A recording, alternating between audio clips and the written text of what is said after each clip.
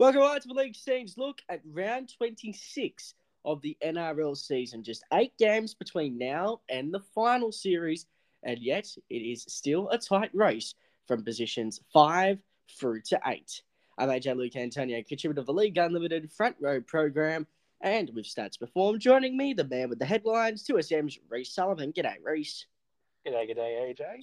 Well, here we are. We have 1 week left. We know there are now 10 teams left in the race for the finals. Mm-hmm. And spots have been confirmed. So we have effectively 5 spots, 5 teams fighting for 3 spots. So what a final round we have planned for us.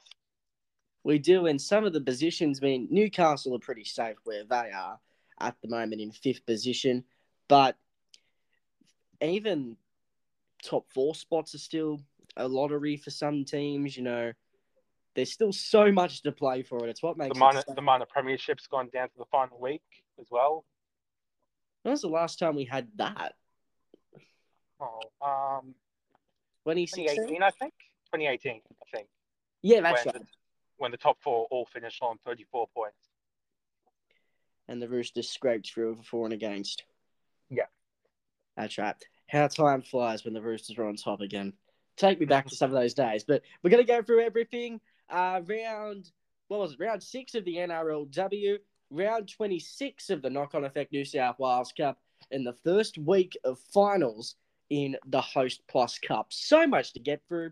Let's just crack straight into it. Thursday night, Parramatta 32, Penrith 18. A rare chance where a win for Parramatta also confirmed their fate in this season's Telstra Premiership. Parramatta, they played well. They absolutely blew Penrith off the park in this game. And you know what? It's just crazy that Parramatta saved their best performance for the season when their season's over. Isn't it? I mean, look, Penrith have 6 losses on the year, and 2 of them have been against Parramatta, which is a team that's not even making the top 8. Mm-hmm. Like, that is incredible. But, yeah, Parramatta, they've had Penrith's number now in the regular season. I think, obviously, they're undefeated in the regular season last 2 years. I think, if memory serves me right, they also took a game off in 2021 as well. Incorrect. Okay. 2020 they took a game because that was the one that played coming out party. Only team to beat them until the grand final. But yeah, so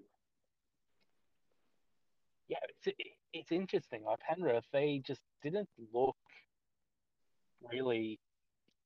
We've seen Penrith these last 3-4 seasons just come out to be absolutely clinical all the way through.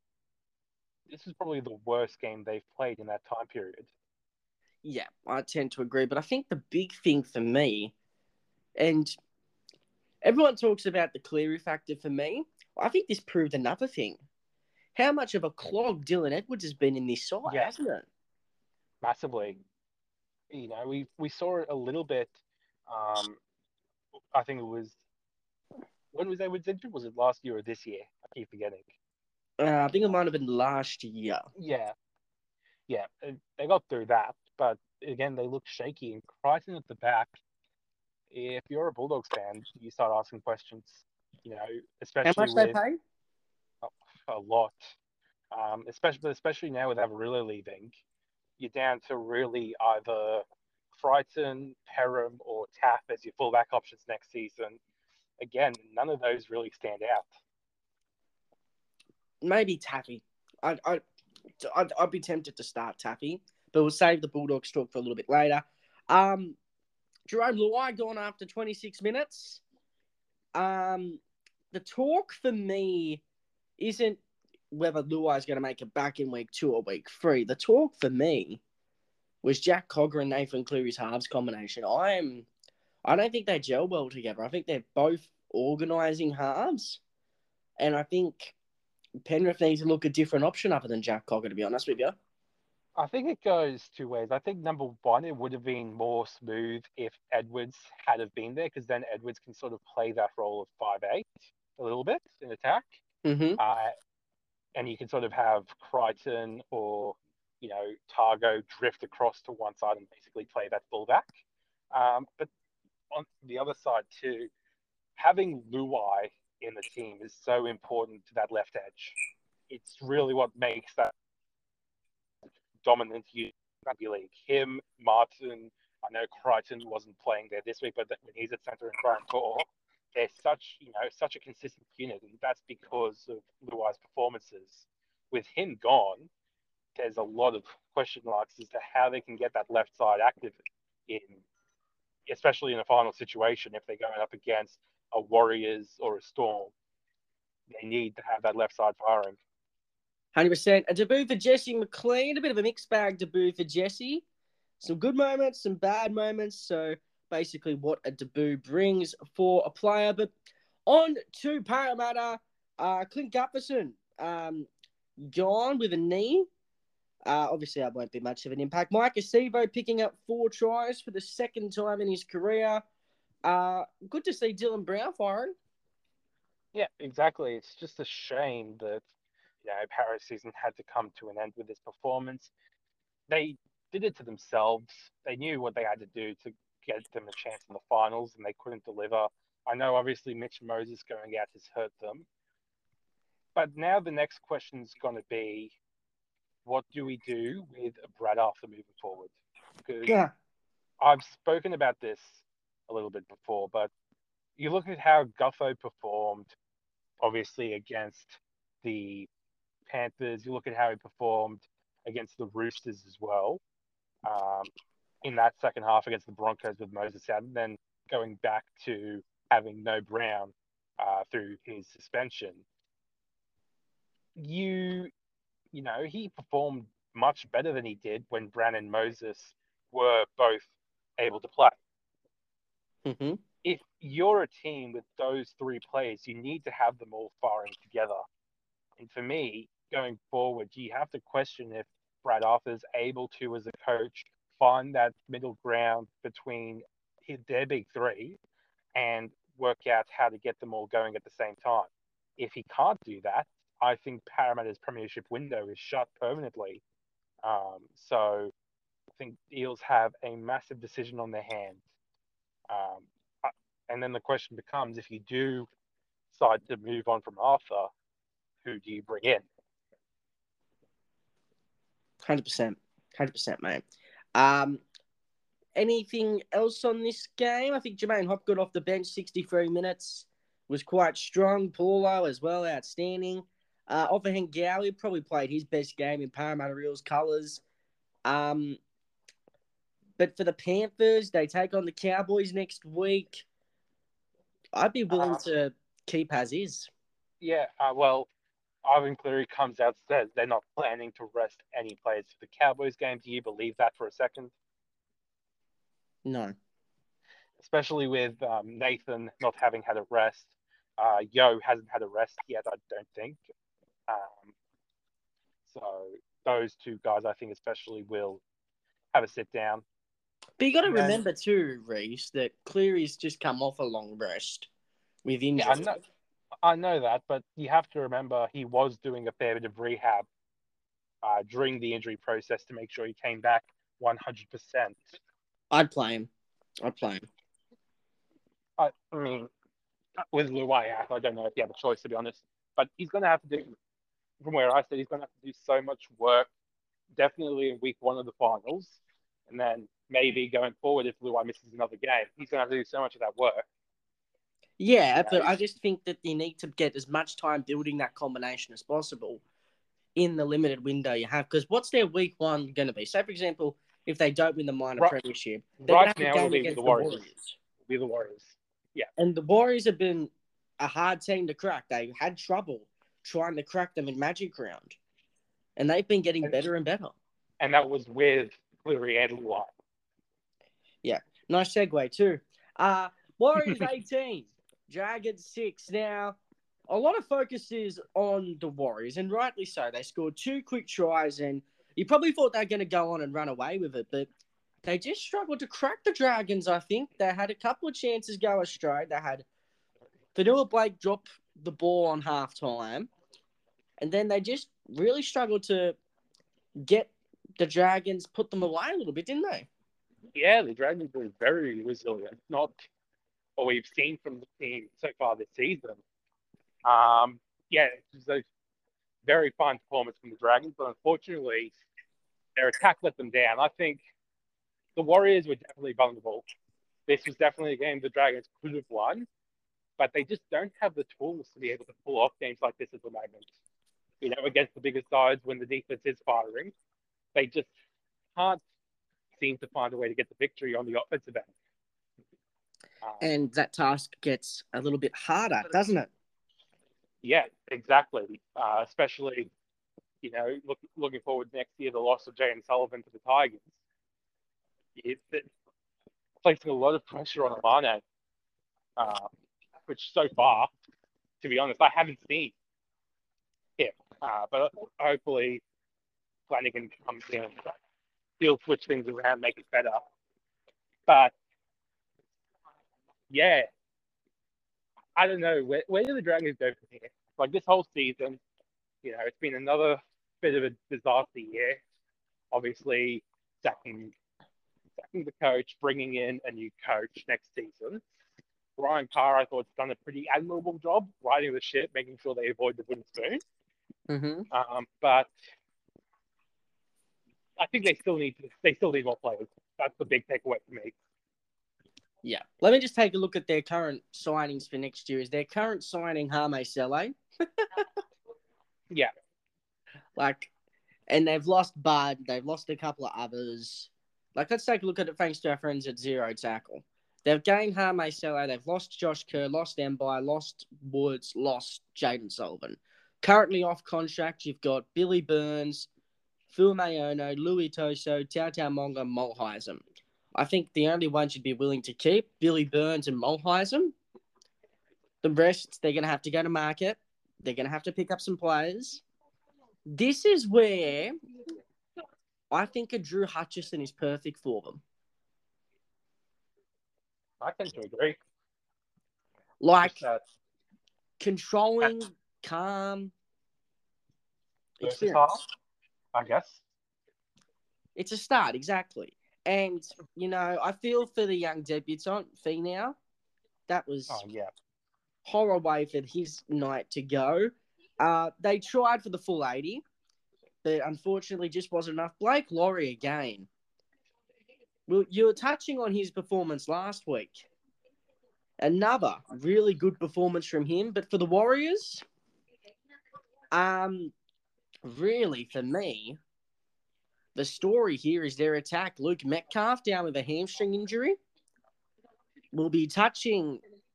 do you want me to touch on Tamari Martin now or in the lower grade report? Let's save it for the lower grade report. Okay, because I'll go through his stats from there. He only played about 50 minutes in his first game back. It was a load management decision. Yeah. But again, Fanua Blake outstanding, probably man of the match. Tohu, good through the middle. Who stops this team? Who stops this pack? Broncos, Panthers. Those are the only two teams that can stand up to them. Maybe the Storm if they catch them on a good day.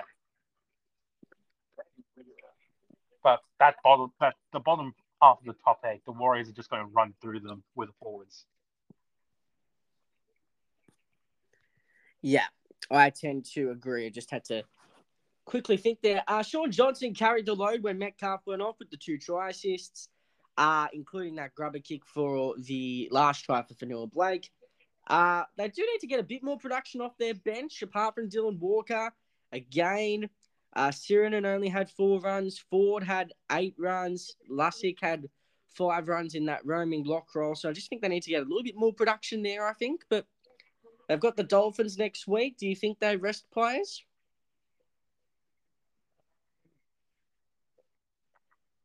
Yeah. I think if with the Storm going against the Broncos, obviously, we'll touch on Jerome Hughes in a sec. That's going to be a very tough match for the Storm to win. even if the Broncos do rest players. I can see the Warriors, they've pretty much got third secured. Rest players go in. It's going to be a tough task no matter who they go up against, whether it's the Broncos or the Panthers. So I can definitely see them resting players. They can afford to rest players as well because they'll have the major semi second chance in the New South Wales Cup. So they can afford to do that, which means we might get a James Gavet sighting. I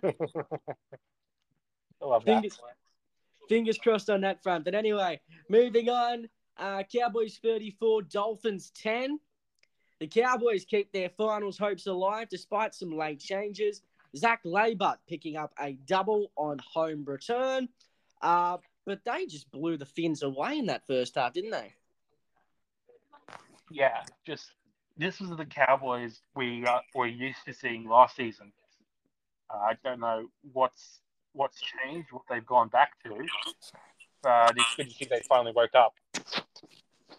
Took a while, though. It took 26 weeks. Better late than never. I do agree, yeah. You look at it and you see that you did some heavy hitters. Felt outstanding out of yardage. A bit of conjecture around some kung fu fighting from Kyle Felt's legs. What did we think of it? I mean, if that wasn't a trip, I don't know what is, personally. But it is what it is. Mm-hmm. I guess, referees made a square-up call a day later, which Broncos benefited from, so I'll take that. But yeah, hopefully going into the finals, that's something that gets called on every team. Yeah, and they just really got a lot of go forward in their favour. Like, you look at some big go forward here from McLean, Tamalolo, Leilua, Lukey, Connor, Neem, all over 100 metres. Fine Filiaki had 4 runs, 52 metres in 21 minutes. So they're getting some good production up front. The Dolphins pack just had no answers, and you had Felt run for over 200, Kiku over 200, Tawangi over 200. And this is all with Scott Drinkwater not having to do much in the kick return game with only 135 metres. Yeah, I agree. When they play well, they are such a balanced side, the Cowboys. They can get you from all sorts of angles. It's just when they're playing poorly and they're just funneling the ball into Tamalolo or trying to get something happening off the back of Did and Drinkwater, that's when they're beatable. I tend to agree, my friend. And I just see with this Cowboys side that their pack is getting better. Tamalolo's finding a home in the prop jersey. Cotter's finding a home at 13. They're finally getting that balance, right, that they were missing, especially on their bench as well. I think they just need to find ways to get Fine Filiaki in the game a bit more because I think he's such a game breaker off the bench. I agree. He's such a well-built player. Mm-hmm. He had the try assist as well. He's got speed, he's got size. He's got speed, he's got size, and he's got hands and feet. That sounded really weird. You know what I mean. You know what I mean. Still struggling with this flu, let me tell you. But for the Dolphins, their season just continues to splutter, just like they do in Japanese waters. But one rare exception has been Jermaine Isaako, hasn't it? Yes. Another fine try-scoring performance for him, even if it wasn't garbage time. Tries are tries. Tries are try, yep. Wayne Bennett has really brought him back to his best. I think, obviously, it's obvious he wasn't a fullback, but he's been able to embrace going back onto the wing. It's crazy to think that this is the same player we saw horrifically in that Queensland Cup final last year.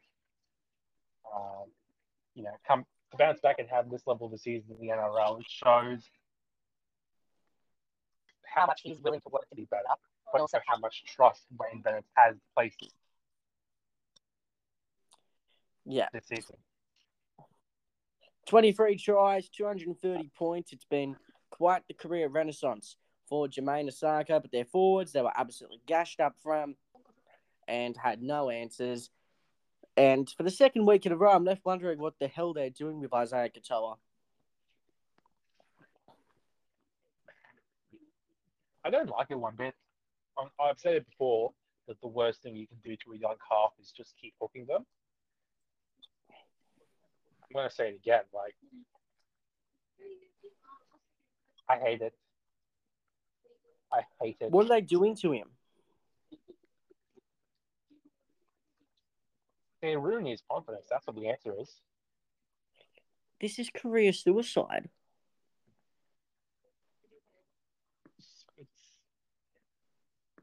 It's not going to benefit him at all. Like, they don't. What do they think? Training camp next season, just as magically a better player, just be able to go. Oh yeah, I know I was benched a million times last season, but now I'm ready to move forward. This is going to be in the back of his head until he starts being consistent game winner. Like, if they go on a losing run when he's playing 80 minutes, this is going to be popping up again, going, hey, well, remember that time where you had to get benched because Wayne didn't trust you? Don't like it one bit. Ruining the confidence of the guy who was supposed to be one of their biggest signings, one of their biggest scouts. Yeah, 100%, my friend. But we do have something very exciting now because we're going to Melbourne and we had a special return.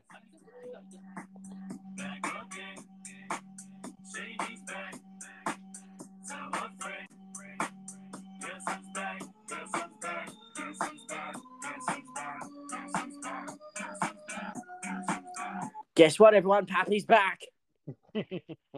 He's back bigger than ever before. Holy shit, look at the rig on him. Beautiful. Tears in my eyes. How good is it to see him back?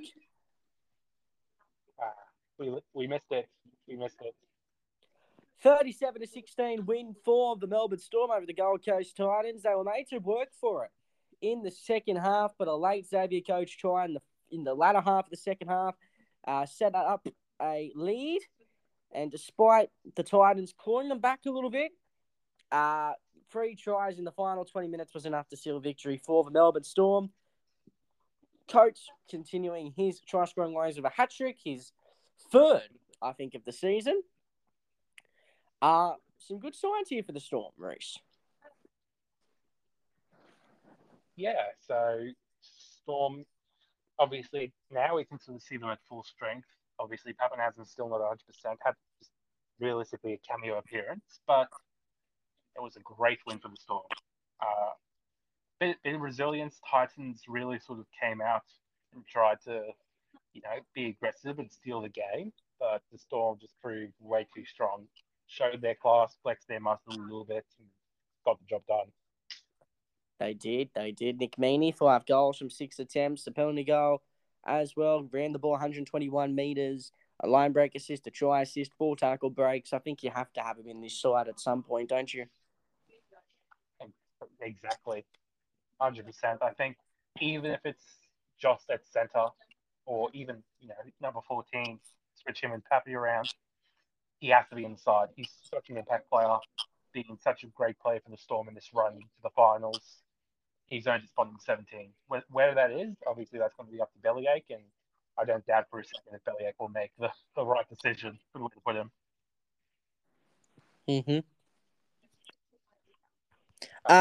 But where do you see him playing? Where do you see Meaney going? Do you see him going to centre? Do you see him going onto the wing? Like, where does he best fit?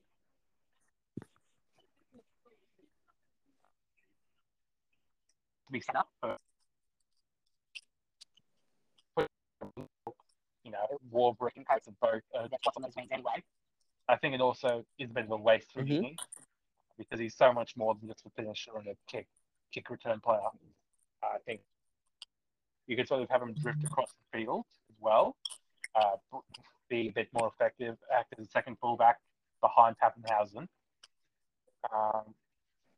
And yeah, obviously we know with his ball playing as well, that will be brilliant for him. So I think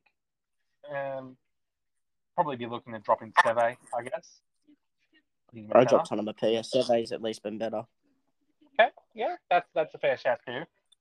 But obviously, I just think that Marion delivers. Yeah, Marion's got more upside. Centre has obviously been a problem position for Melbourne this season as well. So there would be questions about his defence, which I think would be the only negative of putting him in centre compared to putting him on the wing.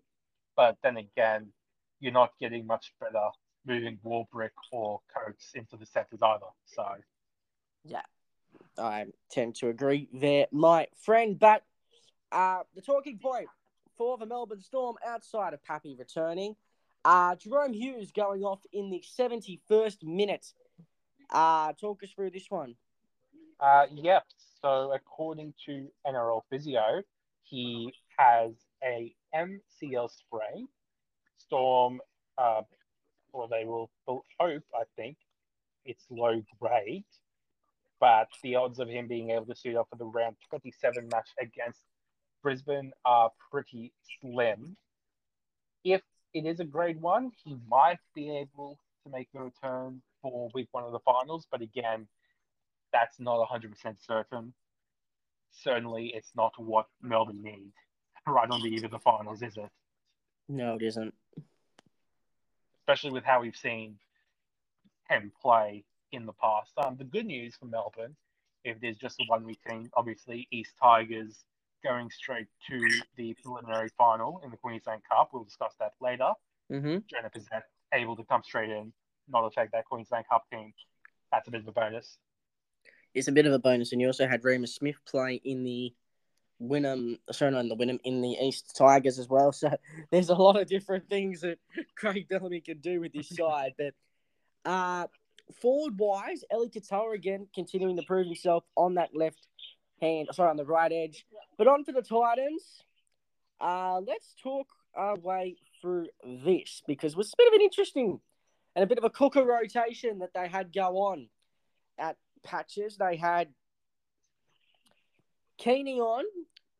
They hooked shop, moved AJ Brimson to centre. What did we make of this from the Titans? Certainly didn't see it coming. That's for sure. I feel like Lenihan was just trying to put something together to make it all stick. I guess he was a bit desperate. Obviously, Titans wanted to win to help close out the season, even if they're not going to be able to make the finals. I guess as well, heading into next season with Des Hasler coming in as coach, figuring out what to do with Brimson and Jaden Campbell is going to be priority number 1. So, I guess getting as many minutes under Brimson's belt in centre probably helps make that decision. Yeah, I thought he did okay, but nothing too spectacular. No, I tend to agree, my friend. Chris Randall proving himself quite nicely at hooker, but an important update for listeners of the podcast: Khaleesi Haas had 9 runs. Wow, that's incredible. He had 65 metres as well, which I think might be a season high.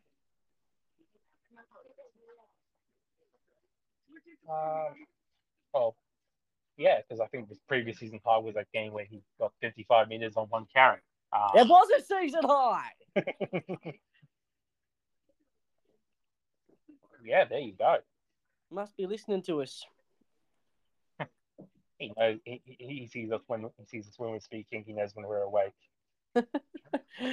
He does, my friend. Some good signs, I thought, though, from the Titans. They kept it with Melbourne for long periods, but ultimately they just got away from them a little bit. Weaver looked okay in first grade once again. Again, doing predominantly all the kicking, forced a dropout, had some good moments. But defensively, Cruz Leeming is a bit of a problem. 38 minutes, 15 made tackles, 6 misses. Yes. This is the Super League fraud we were promised.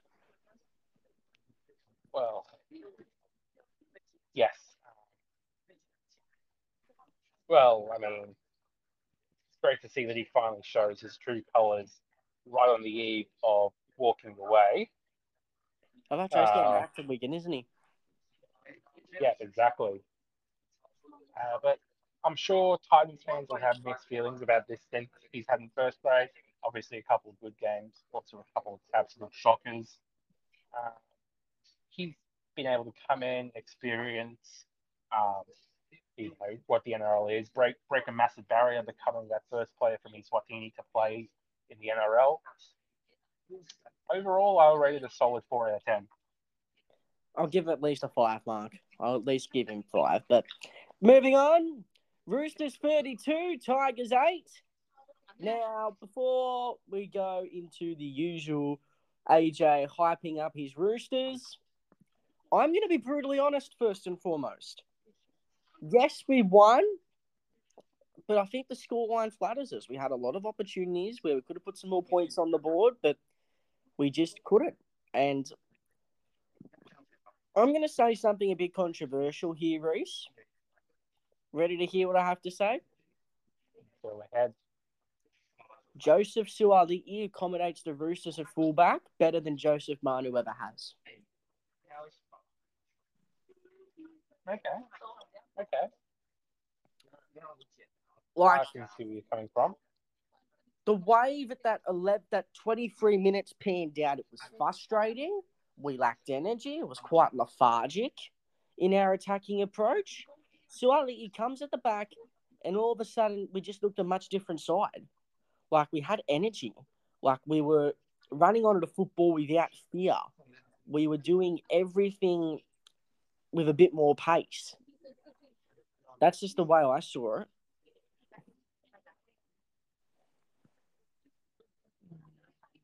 Yeah, I think I can agree with that.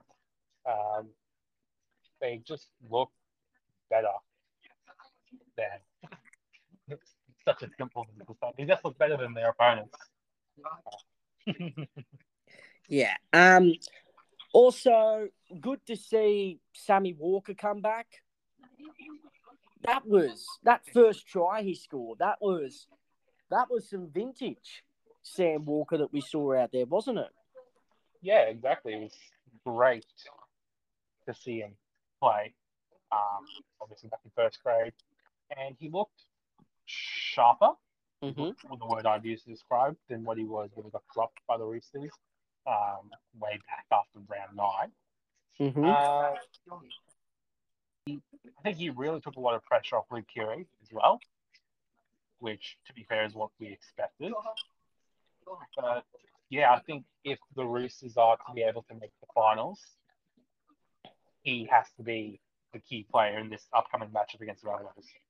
Yeah, and that allowed Keary to shine, and he was really good once again. Delivered a lovely ball for that maiden NRL try to Terrell May, and his role in this side all of a sudden is going to become a little bit more important.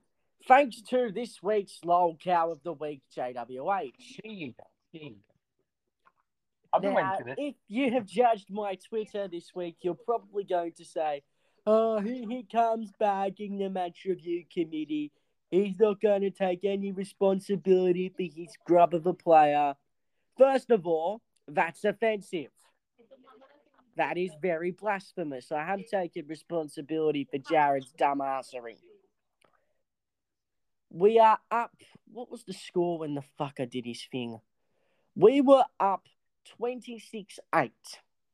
15 to go. Just get through the match without doing anything stupid.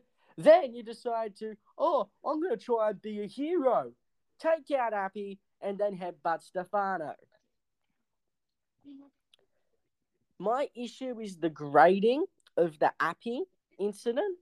I think we've seen similar done for grade 1.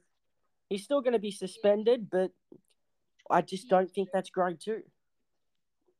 I disagree. I think he caught him in a dangerous position, even if it was around the shoulders. It's still Appy was in a vulnerable position, and Jared's gone way too high to, make the hit. Obviously, we've spoken about the duty of care for the defensive player in that situation. He felt that. Yeah, 100% he did. Then obviously with the headbutt, I think that was going to be pretty much 3 games either way. Unfortunately for him. Yeah, because Radley got done 3 weeks and he's got a similar record. Yeah. Obviously, the conjecture is going to be that hit on Appy. I'm okay with it overall. I think it's something that needs to be stamped out of the game. Those late shots on the kicker.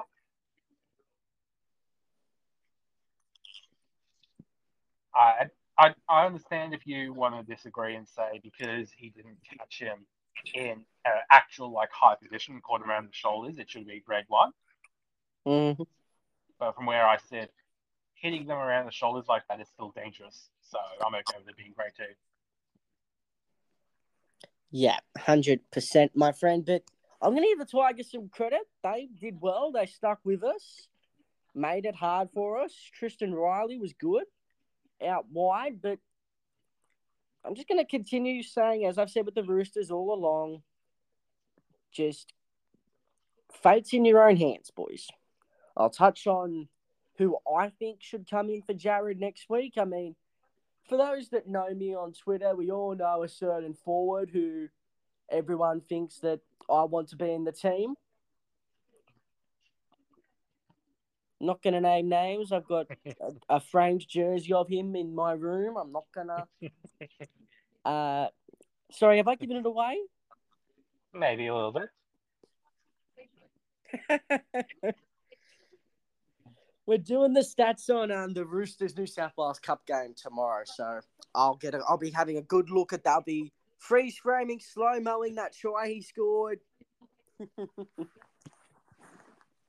you know me, mate. Anything you want to add on the Chooks? No, I think it's pretty much self-explanatory. Obviously, the Roosters know what they have to do going into this final round. Obviously, well, you say it's in your hands. Technically, it's not because it's still a little bit in the Cowboys' hands. But end of the day, they're in a much better position now than they were a month ago in terms of making the top 8. And it's up to them to capitalise on it. So, yeah, that's pretty much it. So where is it? Where is zero tackle? Here we go. The Roosters would still need the Cowboys or Raiders to lose their matches to make the finals. But we do have a better forward against. So all we need is the Raiders to lose and us to win. We don't need to worry about the Cowboys. Yeah, yeah, exactly. I keep forgetting about the Raiders. Their forward against is so awful. But it's worse than ours. They're in the negatives still. Yeah. They're negative 119 and we're negative 38. Yeah. So, speaking of the Raiders, we're nailing these segues. 29-18 win for the Broncos over the Raiders. It was a bit of a back and forth first half, but the Raiders collapsed in a heap. Brisbane capitalised, and they ran away with it, didn't they, Rhys? Yeah. It was interesting hearing Dan Ganane say heading into the last period of the game that Canberra's strength isn't the final quarter, but in a game like this, you expect Canberra to be able to step up a little bit. So that was a lie. But yeah, I thought it was, again, just a very resilient performance from the Broncos. No Reynolds or Carrigan, which massively hurt us. And to still be able to walk away with a win, especially against a team in the finals hunt, you have to take that. and a Jock Madden double try assists. Sorry, J Broncos era. I'm really sorry that you had to be subjected to the punishment of running a Jerome Luai profile pic because of that. No, I thought Madden, again, showed his worth in the Cowboys game. And again, he just stepped up and delivered when he needed to, didn't overplay his hand. I think it's pretty obvious that halfback's a lot more natural to him than 5'8". But yeah, really, really handy to have as that backup halfback option.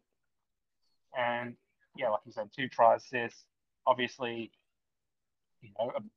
both of them were helped a fair bit by Rhys Walsh, but you got to be the one to make the pass in that situation, and Jock Madden was. So. Yeah, 100%. But speaking of Rhys Walsh, let's just talk about this now. Joe Tapine, fair game? I'm saying fair game. I'm saying fair game. There's still time on the clock. End of the day, to the ground yet. I don't think he even looked like he was going to be honest. He was just sort of standing there waiting to surrender in the tackle, and Tapine let him surrender in the tackle. So, yeah, I'm okay with it. But I think there were a couple of other growing moments from the Raiders at the end of the game showed that, they did lose a bit of control. So, those are the ones we should discuss instead. Not to worry about the Tapine incident. Yeah, I'm just going to say Flegler, Haas, outstanding. Jensen was good on the bench. Palacia was strong up front. I wanted to see a little bit more from Piakura. I'm a bit disappointed in his work ethic. But for Canberra, let's just talk about this now. And I'm going to say this straight off the bat. Ricky, giving Jared Croker 3 minutes for his final game at home, that's sackable. You can tell he wanted to drop Croker, but chose not to because it was his final home game. And that was the alternative he came up with. Wasting a bench spot to give him 3 minutes. It's not even that for me. Like, his edges, he was playing Rapiner at fullback, Whited in the centres where he hasn't played at club footy in. Hey, let's go to Rugby League Project and check this. Off the top of my head, 2014. So almost a decade. You're saying 2014 was his last official club footy game at centre? Yeah. Positions played. NRL centre.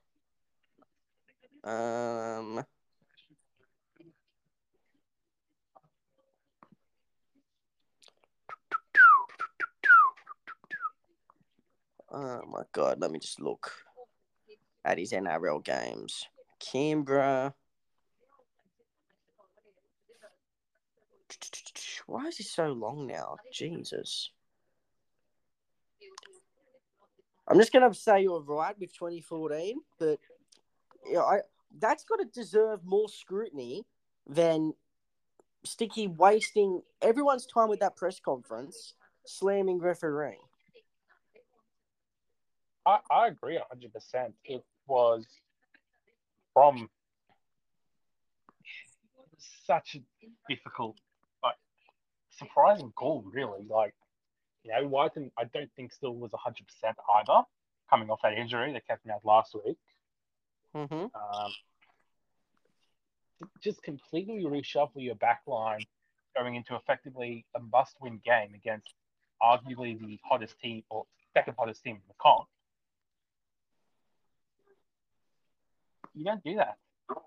And for a coach that's been around for as many years as Ricky Stewart has, such a boneheaded decision. Yeah. I can confirm, too, that was Whiten's first centre game since round 23, 2014. Okay. Almost a decade. Was at Canberra Stadium against the Dragons. Also coincided with Jordan Rapiner's first game back in fullback. Oh, wow. So we were going to get a full circle. Canberra missed the finals in 2014, correct? Correct, that was Sticky's first year. Starting to things to come, maybe. They didn't finish second last, though, so. Yeah, fair enough. Let's go through a couple of things. Horsburgh suspended. That's 3 weeks on the sideline for him. Katoni Staggs, he's going to be cited, I believe. Yes, I think he'll miss a week with an early guilty plea for a little bit of extra innings in the ruck with Jordan Rapana. But yeah, that's okay because I think there would have been a good chance he gets rested next week anyway. So just forces the Broncos out of it. Yes, it does. And for Ricky Stewart missing the deadline for the press conference. Also, Jordan Rapana. Speaking of Jordan Rapana, what do you think of the trip on Selwyn Cobbo and the water bottle throw? I mean, the trip was fairly obvious, wasn't it? I thought it was quite obvious. Did he even make an attempt to tackle? It looked like he dived too early. Like he looked like Andre Onana in that first goal against Nottingham. Later. At least they won. Yeah, but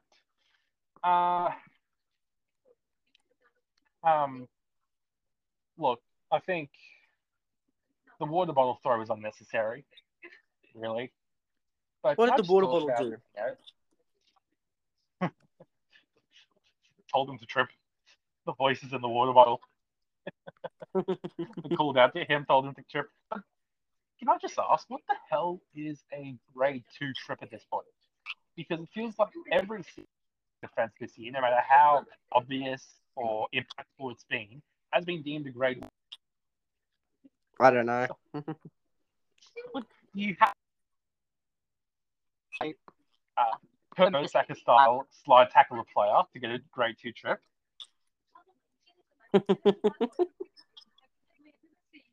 You have to do something, don't you? I mean, I'm sure Ruffner's fines off trips alone have been enough to feed a small country. the GDC of the country, yeah. Moving on, though. Exactly. Moving on. Manly 42, Canterbury 24. Manly did enough to win. They did make life a bit difficult for themselves towards the end of the game, conceding 2 late tries. But they do win this week's inaugural recipiency of Being Nice to a Debutante Award.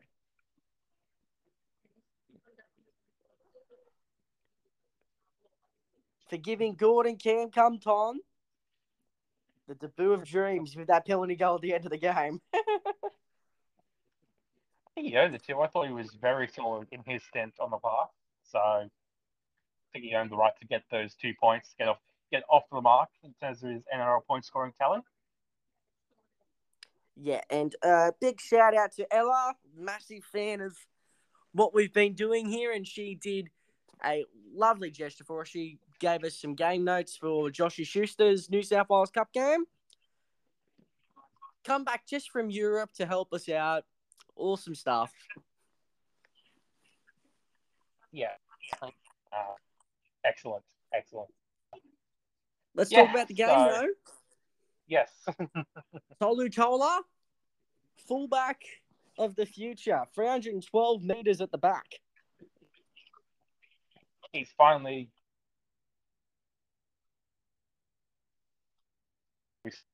last season they looked not good, I think it's safe to say. But yeah, he's come out this season, or today rather, he looked phenomenal. Like, this was the Joey Manu New Zealand game, where everyone realises that you can play fullback.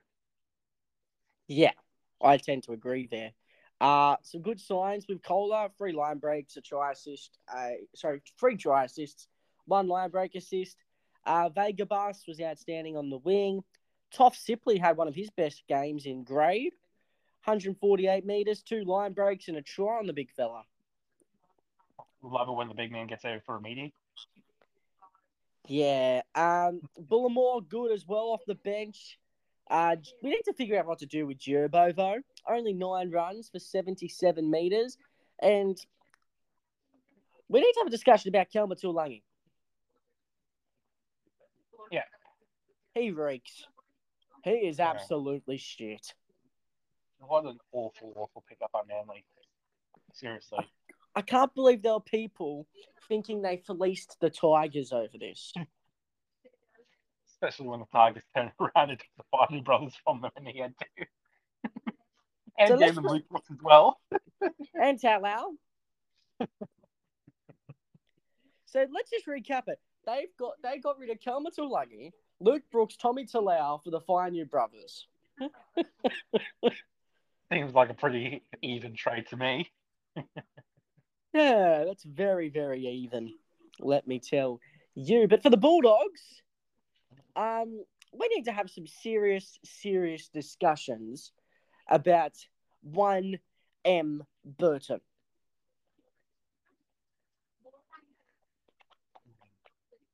Do you want to kick this off or me? Well, the worst part about this is we can't even call it second year syndrome. This is his fucking 4th year in first grade. Like, I don't know what to do. No try involvements. Blake Wilson had 3 try assists. The winger.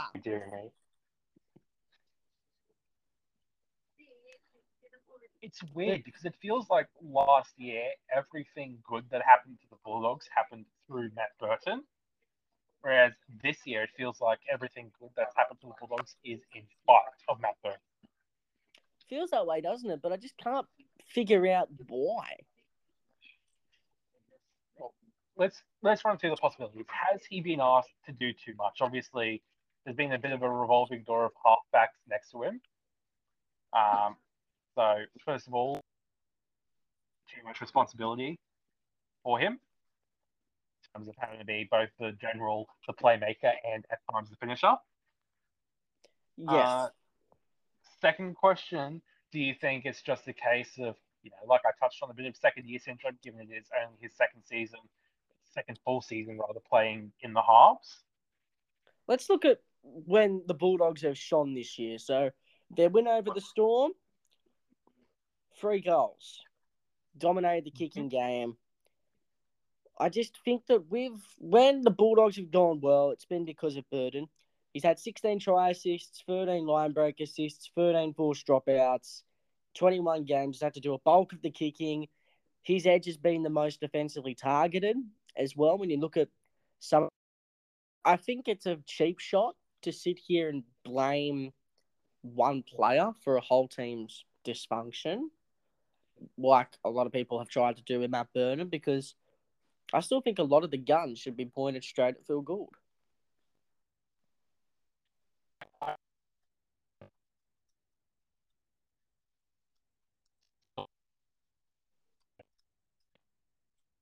Entice the team to basically give what Josh Adokar wanted to bring him in.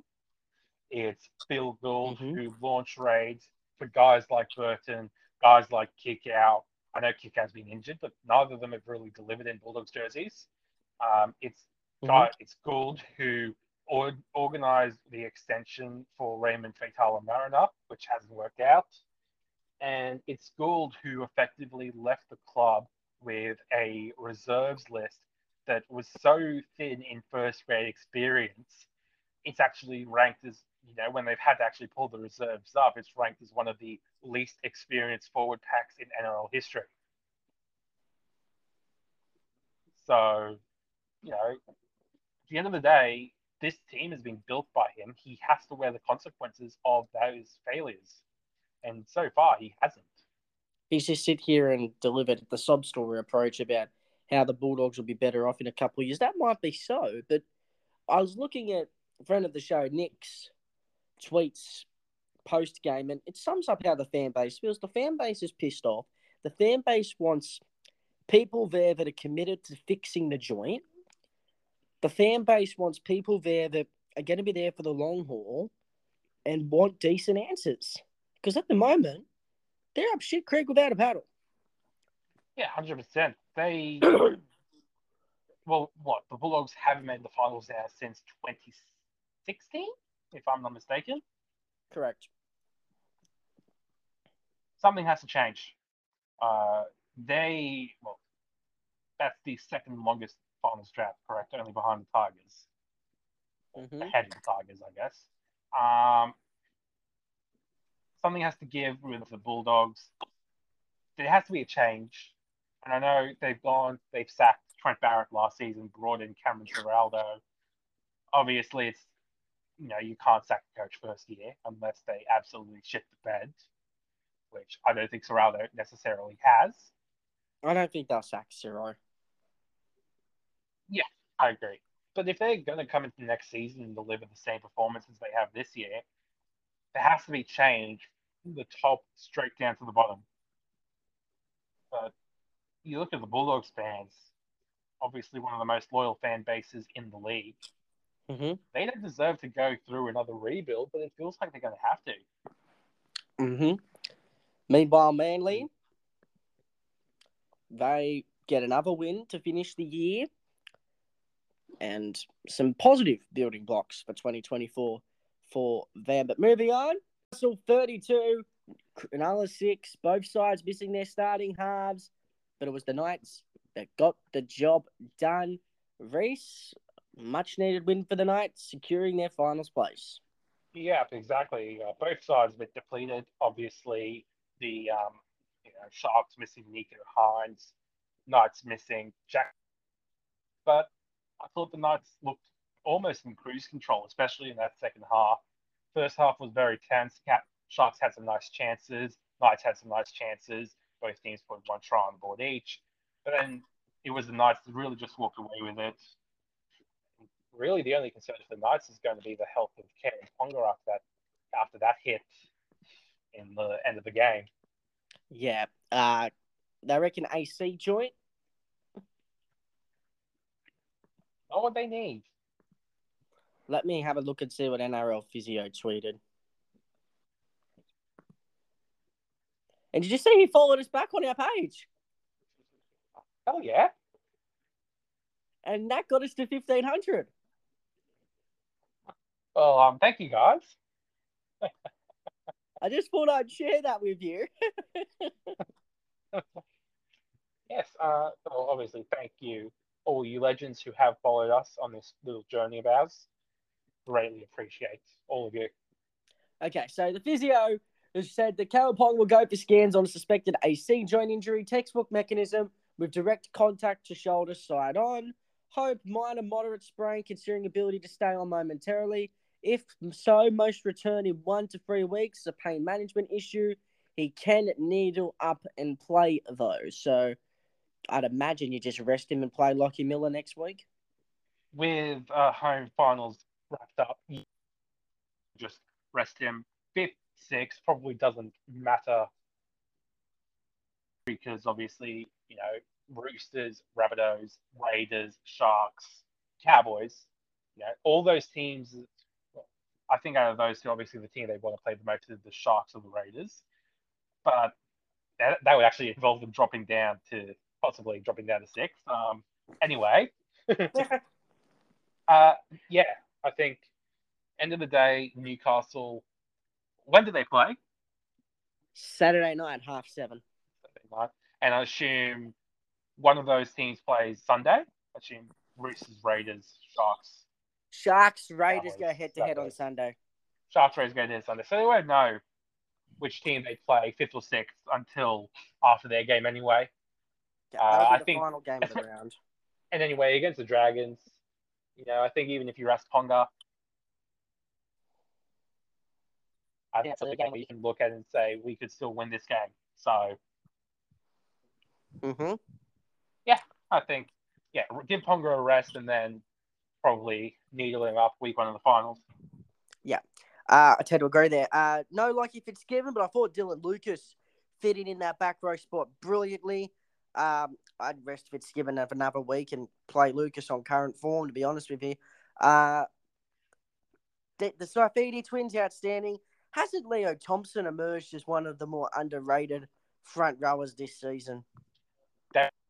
I think the ability to have one Saifidi always on the bench is such an underrated aspect of what the Knights have been able to do this season.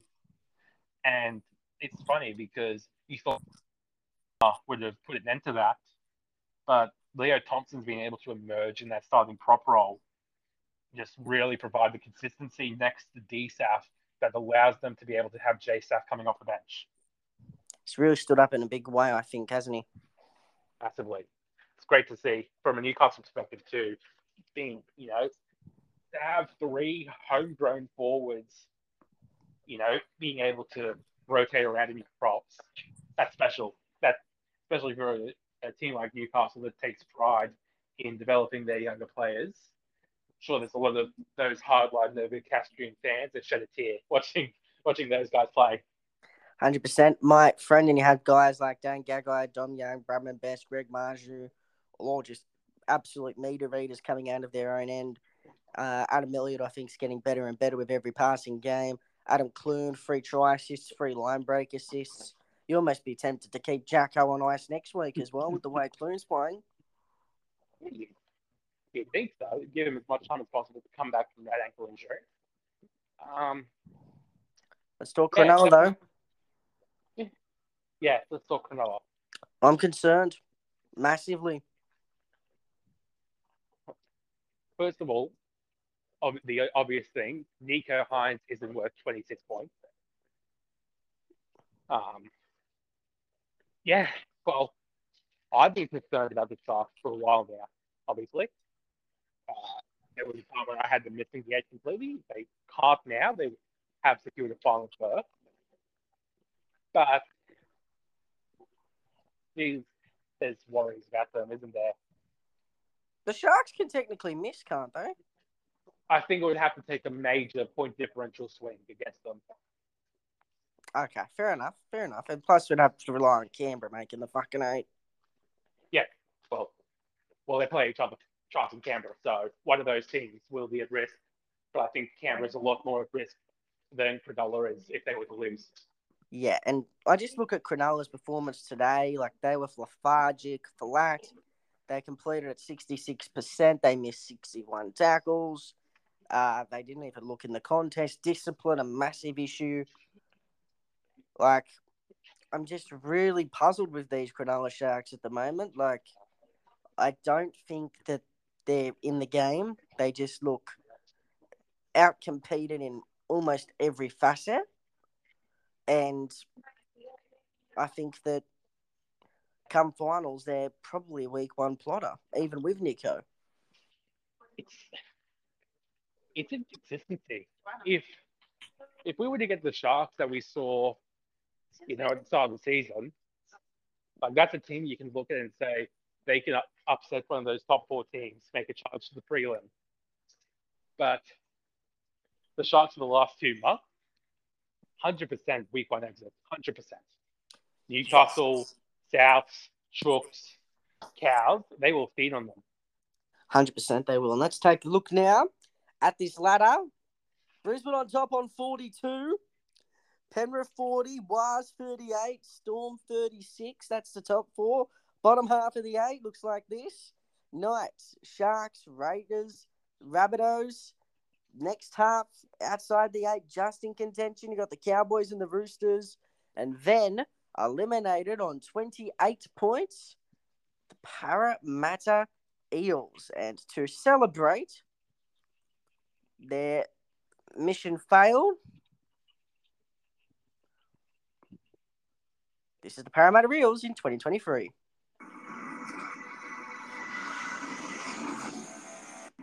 Mission failed. We'll get them next time. What is it? Like, have we gone back to the era where the runners-up will just miss the finals the next year? We might have. We had that all the time. The Eels, obviously guilty of that in 2009. Your Roosters did it a year later. We did.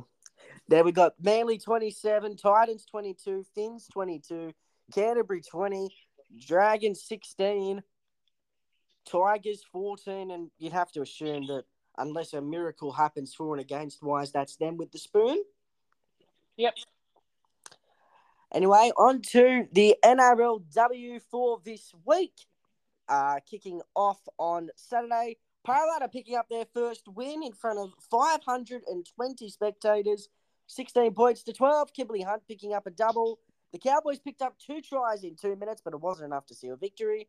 Top runner of the football was Fran Goldthorpe with 171. Mahalia Murphy doing all the damage for Parramatta with 180 metres. The crowd picked up to 1,312 to watch the Titans 23, Dragons 22. Lauren Brown kicked a 69th minute field goal to seal victory. Tegan Berry picked up 4 tries and just under 300 metres. She is an absolute beast. Has to be one of the first names on the Jillaroos team sheet this year. She has been phenomenal. Is it safe to say she's been the pick of the bunch at the back? I think it's fair to say that. Maybe Ivania Polides a close second. She's been outstanding as well this year. Yeah, I can agree with that. But you could basically pick about half the fullbacks in NRLW in the back line. Like, you could probably play... They played Polidi on the wing. You can play Berry on the wing. You can play Upton at fullback. Yeah, exactly. Like, it's just so talented, the fullbacks in the NRLW, seriously. Yeah, Brittany Brayley-Nardi made 43 tackles. Roosters 48, Tigers 10. Mia Wood picked up a hat-trick on debut. Jocelyn Kelleher kicked only 4 goals from 10 attempts. Isabel Kelly had 196 metres. For the Tigers, Sarah Tokatuki picked up a try, ran for 140 metres, and was simmed in for a hip drop. So a mixed bag afternoon for her. Broncos 40, Raiders 8. Solid performance by the Bronco ladies. 10-8 at halftime, but an absolute onslaught in the second half. The only question mark was an injury to Ali Brigginshaw. Yeah, broken nose. So I think she's going to have scans tomorrow. Hopefully nothing too serious. Hopefully it's just one of those ones you can patch up and send them back out there next week. But we will have to wait and see. Yeah, a nice return for a Julie Robinson, 160 metres, 3 line breaks, and a try. Top tackler Simona Taufel with 32. And then today's other match, a bit controversial. Newcastle 22, Sharks 14. The Sharks were down 16-0. They scored 3 tries in the second half to just come narrowly short. There was 1 try taken off them for a very, very tight obstruction call from Casey Badger, but alas, it's all good. Yasmin Clydesdale, 163 metres. Vanessa Foliaki making 31 tackles. Looking at the ladder, the Roosters and Knights on top on 10 points. Roosters have a plus 122 for and against. Oh, that's solid for 6 games. Jesus. We aren't here to fuck spiders. Then you got the Titans and Raiders inside the top 4 on 8 points. Broncos on 6 points. The Sharks on 4 points, along with the Tigers, Dragons, and Cowboys. Parramatta finally break their duck on 2 points in 10th position. Yeah, sad to see the target bubble burst with that Roosters loss, though. Indeed it is. How do we want to do the lower grade report? Do we want to do the finals first into round 26? Let's go New South Wales Cup first, then we'll go to the Queensland Cup final. Okay, fair enough. So let's kick off round 26 of the New South Wales Cup. Warriors 42, Dragons 12, all eyes on Tamare Martin. In this one, he got through about 50 minutes, was replaced uninjured. Let's have a look at Tamare's stat line. Rhys? Yep. 51 minutes, 10 runs, 61 metres, a line break, 2 try assists. Well, I think he's, especially with Metcalf's injury, he's definitely ready to go back into first grade. Yeah.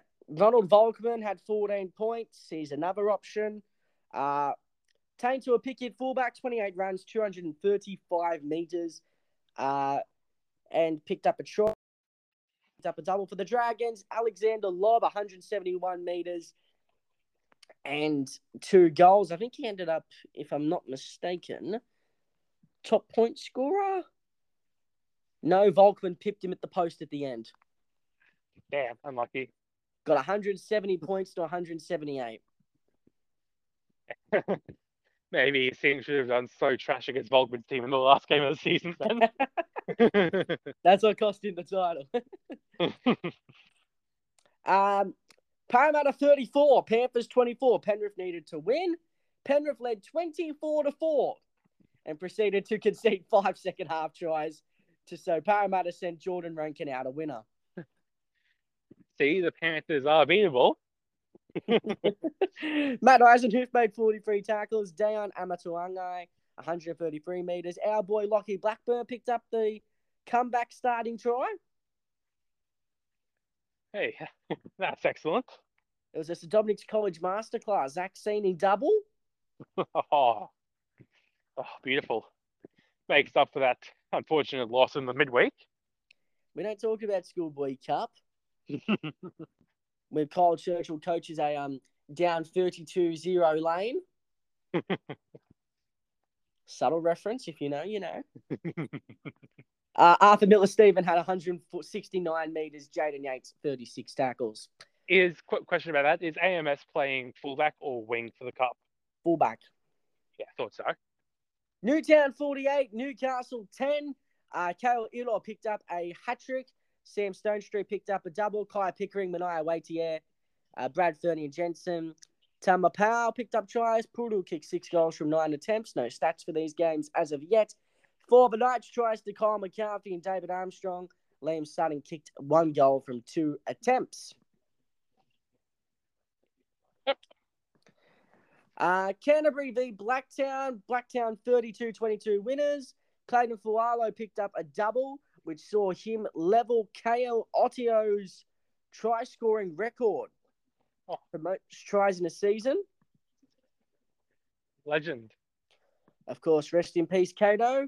Kato Ottio had 20 in 2016. Fualo's topped that with 29 this year. Well, great respect to a legend.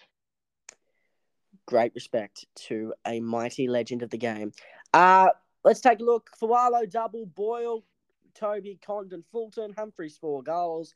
For the Bulldogs, Moran, Raja, Pele, Hayes, Sua kicking 3 goals.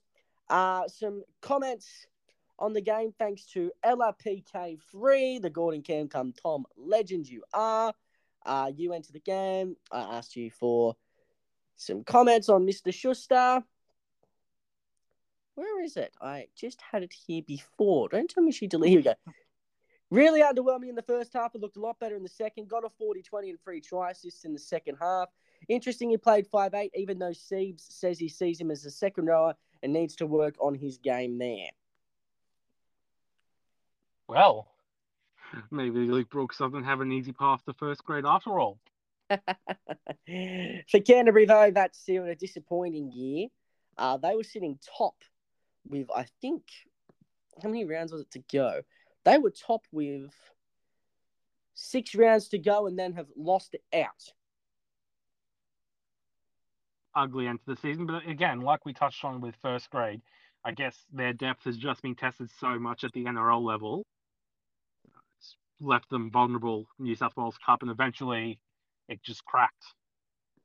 Yeah. Culminating in an embarrassing 26-16 loss to the Roosters.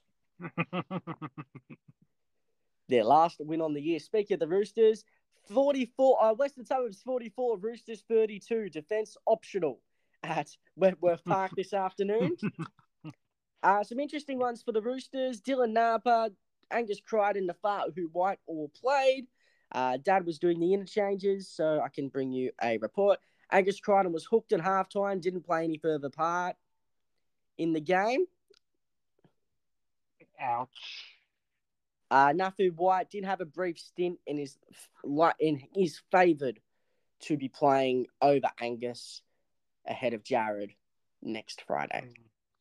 Do you think it's time for Angus to seek a new opportunity at another club? Maybe. I'll have to watch the game for myself tomorrow. But how much money are you paying him? I think $750,000. Yeah. I feel like that money will be best spent elsewhere. Taking a look at the try scorers for the Magpies. Semisi Koya picked up a double.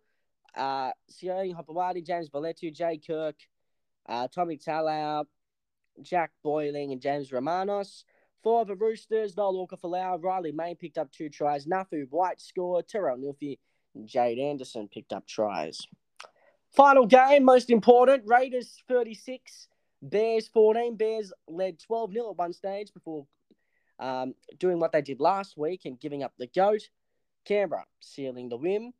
Tries scored by Savage, Morcos, Webb, Levi, and Chevy Stewart.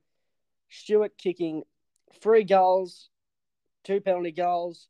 Josh James, 2 goals and a penalty goal. Chevy Stewart also sinned in after a scuffle with Junior Pauga. Ben Stefanovic also sinned in a fiery second half. Oh. Canberra really want to make it hard for themselves in the finals, don't they? They do. But now we can announce our top 5.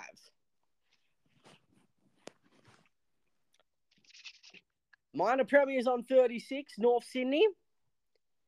In second place on 34, South Sydney. In third on 33 points, the Warriors. In fourth on 33, Canberra. In fifth, of course, we have a top 5, Blacktown on 32. Oh, what a race it's been this season. Now, outside in sixth place on 31 points, you have Newtown. 7th in 30 on Penrith on 30. Shows you how close it was. Then Canterbury 29, Parramatta 27, St George 23, West 22, Newcastle 20, and the Roosters picking up the wooden spoon with 14 points. Well, can't win them all, Roosters, can you?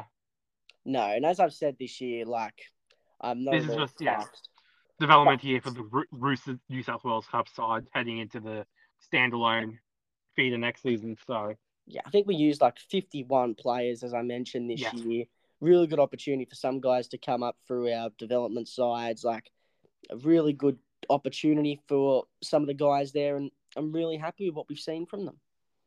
Yeah, exactly. And I'm sure as well, heading into next season, obviously all the first grade contracted players will be going to the Roosters in reserves. But on top of that, those guys who have been given a chance this season, they'll be able to be called upon. They'll be able to have that New South Wales Cup experience under their belts.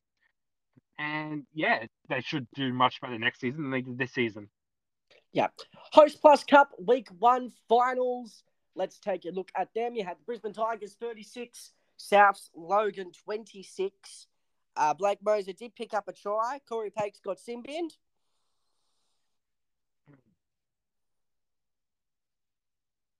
Well, that makes it a bit more difficult for South Logan, doesn't it? Glax Lerman had 176 metres. Cole Guy, 30 tackles. Tarek Sims was pretty good in the middle, running for just over 139 metres. However, you were touching about Jonah Peasant before. He was taken from the field injured after 12 minutes. Yes, I did hear about that from our sideline reporter on the day, Mr. Aidan Edgecombe. Yeah, not the best, but I think hopefully just a minor one, because obviously Melbourne will be needing him next week. I guess unless they're going to make the call to move Harry Grant to halfback. Or they could make the really big ball move and bring Tyron Wishart into halfback. Against the Broncos, that's a war crime. Jeez. So what this means for the finals is that you're going to have South. You're going to have. Let me try. Well, let's go through the rest of the games first before we talk about what the next week is. Yeah, just making sure. I just wanted to explain it wasn't an elimination game. Yeah. Yes. So Burley, they do not use the McIntyre system in the Queensland Cup. They use the same system we have in the NRL. Burley 38, Capra's 12. Capra's absolutely blown apart despite Edric Lee crossing. Anthony Milford, I think, played in this game as well. Yes, he did. Really dominant display from Burley. Stats aren't in for this game yet. What are they doing in Limerick? For fuck's sake. Tyrone Roberts, 14 points. Josh Padston, a try. Tony Francis a try, Credence Toyer a try, Sammy Saluma a try, Kay Pede and Dante Luizio tries. A really dominating display from Burley in this one. Again, defence optional in this elimination final today. Sunshine Coast 46, Dolphins 36. Jesus Christ. 42-36 that game finished, 13 tries. The Falcons were up 34-6 at the break. 74-point final, or 78-point final. That's ridiculous. Yeah, and the Dolphins are the first team eliminated from the Q Cup. Max Plaffer double, Trey Fuller, Brady McGrady, Sheldon Pitama, Jared Bolden tries. McGrady kicked 6 goals. Tyson Clear was sin-binned. For the Falcons, Wishart double, Olam, Anderson, Nicolima, Galliano, Farlongo, Wishart 6 goals and a penalty goal. Yeah, solid display from the Falcons. Indeed. Now, our loyalty here at the league scene is split. Winner Manly 15, Northern Pride 14. This is very awkward. A 93rd minute winner from Josh Rogers was the difference. It's weird because on one hand, I'm obviously happy Wynnum being a Broncos feeder team. Very happy to see them into the semi-finals. On the other hand, it's awful to see Northern Pride season end this way. It's what a season they've had, though. You know, completely cast out by the Cowboys. No first-grade players except for that random Kyle Felt cameo that we still don't know why that happened. But finishing ahead of the Blackhawks, getting into the finals. But, oh man, 13 minutes of extra time to have your season end in heartbreak. And Will Partridge scored a try. Yeah, just sink the dagger in even further, AJ, why don't you? He kicked 1 goal from 3 attempts. He was playing in the centres today, Will Partridge. Yeah, that's an interesting one. Yeah. We've ridden the ride together, Will. Thanks for an incredible season, Willie. Let's back it up again next year. Yeah, this is going to be fun. We're riding this journey together next season. We've had a lot of fun with Will Partridge in a pantry in season 2023. But looking ahead to next week, week 2 at the finals, Saturday we'll see South Logan play Wynnum.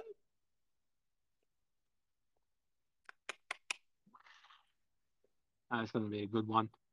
Civil War, that's at 2:10. That is not the KO game. The KO game next Sunday will be between the Capras and Sunshine Coast from 2:10. Of course, you get one free game to watch every week. That is the free game this week. Yep. Enjoy while you can, my friends. It is time for this week's LOLCOW. No! I've done mine already, so it's time for Rhys. I could easily go with Daniel Ricciardo's right hand for fucking breaking on him. Man. I think I'm going to stick with Manchester United again this week. I'm going to go for the amount of people who decided they wanted Ten Hag sacked after that loss to Tottenham. Just annoying, first of all, is what I'd put it. But there's a stat going around. Most points picked up through first 40 games as a Premier League manager. And Ten Hag's only behind Pep. Like, you look at the team he inherited. You look at the team he's still fucking running around with now. He's delivered the results. Overperforming what this team is. I think scapegoating him just shows, I think, a bit of the history of United in that we've never given the manager really a fair go. We need to stick with this project with Ten Hag. I still believe in what he's delivering, and hopefully the club does too. Hopefully, my friend. But anything else as we head into round 27 of the NRL season, mate? I think let's just go through the finals places scenarios one more time, just to close, just so everyone has a full idea of what is at stake heading into the final round of the season. Let me get up that document once again. So, every NRL game, of course, the Broncos win, they get the minor premiership. If they lose, they can only drop to second. For the Storm, if they win and the Warriors lose, they can still advance to third on the table. Their spot in the top 4 is now secure because the Knights won today over the Sharks. Yep. Nothing in the Manly Tigers game, so let's skip that. Roosters and Rabbitohs. For the Rabbitohs, it's for them, they're 4 against to ensure they do play finals footy. If they win, the Roosters, on the other hand, will still need either the Cowboys or Raiders to lose their matches to get into the finals, but they can go past the Raiders for and against, but they need the Sharks to win. The Warriors, they've mathematically locked up their spot in the top 4.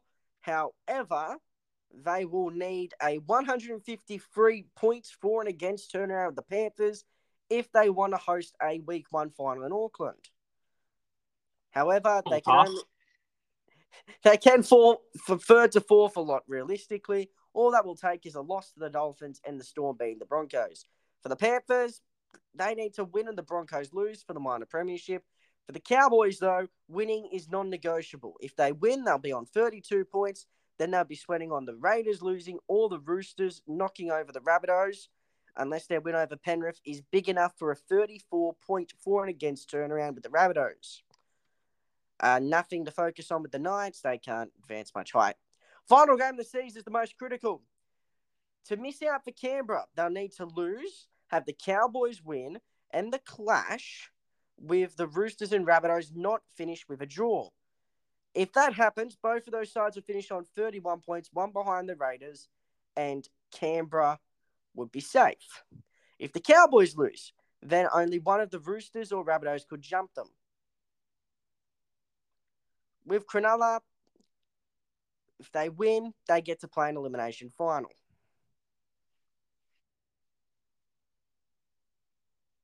What would need to happen for Cronulla to miss the finals? Cronulla that for and against Wing? Cronulla can still technically miss the finals. If they lose, the Rabbitohs win and the Cowboys win by a huge margin, enough for a 68.4 and against turnaround, then the Sharks would miss out altogether. Obviously, there's a bit of mathematics that just going into it, but there's still so much at stake heading into this final round of the season. I love it. Mate, this season has captivated us for 26 weeks. We're going to be captivated for one more month, but we've got one more round of this regular season. I think this will be the best round of the year. Giddy up, giddy up. Rhys, thanks very much for joining me. Thank you for having me, AJ. And we'll see you next week for a recap where AJ could be in a lot of tears. Take care, everyone. All right, bye, guys.